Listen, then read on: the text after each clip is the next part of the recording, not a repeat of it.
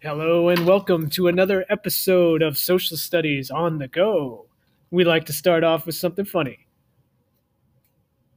Why do bicycles fall over? Because they are too tired. Aha. Here we go with Module 5, Lesson 4 on ratifying the Constitution. Federalists and Anti-Federalists. When the Constitution was made public, a huge debate began among many Americans. Some, and when you hear that sound, that means it's a keyword. Some anti-federalists, people who opposed the Constitution, thought that the Constitutional Convention should not have created a new government. Others, such as James Monroe, thought the Constitution weakened states' rights by giving too much power to the central government. For some anti-federalists, including George Mason, the main problem was that the Constitution did not have a section that guaranteed individual rights. Thomas Jefferson, who was otherwise in favor of the Constitution, wrote to Madison from Paris to argue that a Bill of Rights was needed. Many anti-federalists were small farmers and debtors. Some patriots, including Samuel Adams and Patrick Henry, were also strong anti-federalists. At the Virginia Ratifying Convention, Henry spoke out against the lack of protection of individual freedoms, saying that he valued American liberty over American union. Anti-Federalists were challenged by those who believed that the United States needed a stronger central government. Federalists, supporters of the Constitution, included James Madison, George Washington, Benjamin Franklin, and Alexander Hamilton, though you will find that James Madison does switch parties soon.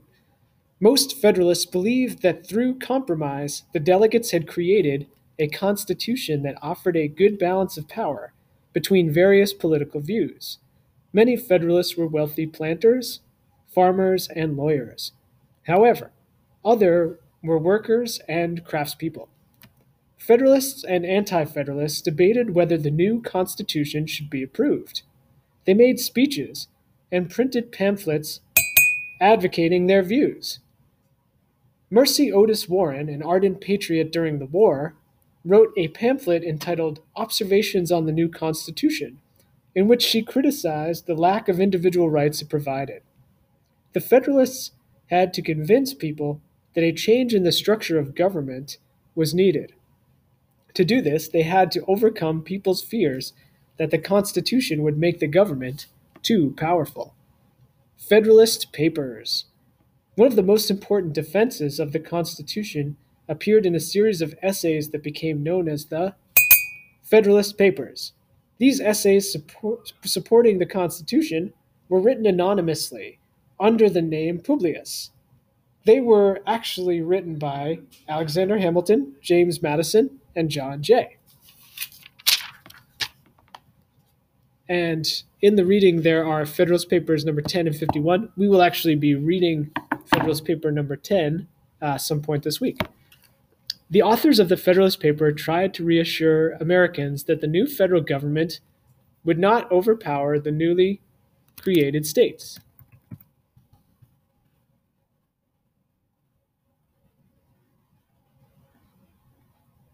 In Federalist Paper number 10, Madison argued that the diversity of the United States would prevent any single group from dominating the government.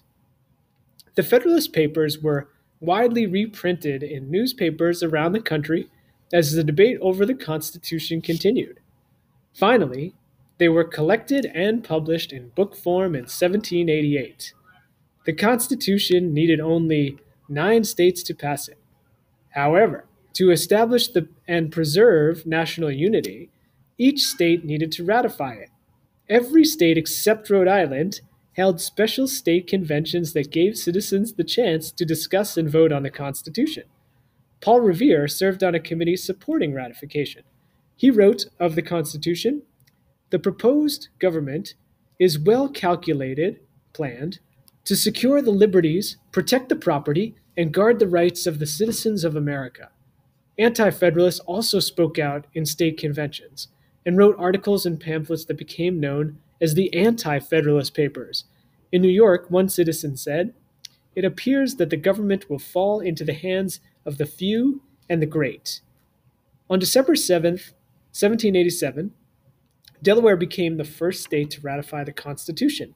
It went into effect in June 1788, after New Hampshire became the ninth state to ratify it. Political leaders across America knew that the new government needed the support of the very large states like Virginia and New York, where debate still raged. Finally, Madison and fellow Virginia Federalists convinced Virginia to ratify it in mid-1788. In New York, riots had occurred when the draft of the Constitution was made public. At the state convention in Poughkeepsie to discuss ratification, Hamilton and Jay argued convincingly against the Anti-Federalists led by DeWitt Clinton. When news arrived of Virginia's ratification, New York ratified it as well. Rhode Island was the last state to ratify the Constitution in May of 1790. Bill of Rights. Several states ratified the Constitution only after they were promised that a bill protecting individual rights would be added to it. Many anti-federalists did not think that the Constitution would protect personal freedoms. Some Federalists said that the nation did not need a federal Bill of Rights because the Constitution itself was a Bill of Rights. It was, they argued, written to protect the liberty of all U.S. citizens.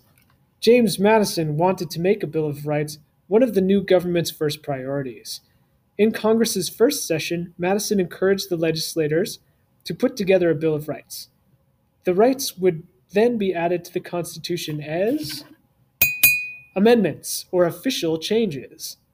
In Article 5 of the Constitution, the founders had provided a way to change the document when necessary in order to reflect the will of the people.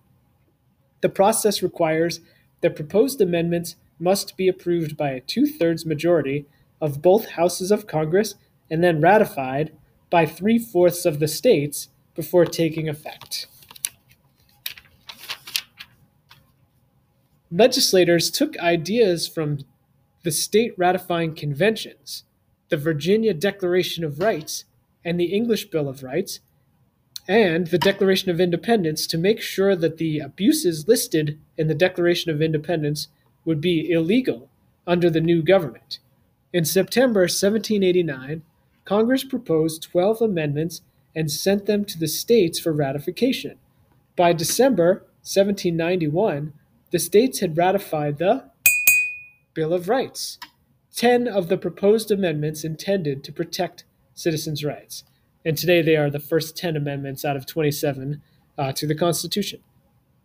These 10 amendments set a clear example on how to amend the Constitution to fit the needs of a changing nation.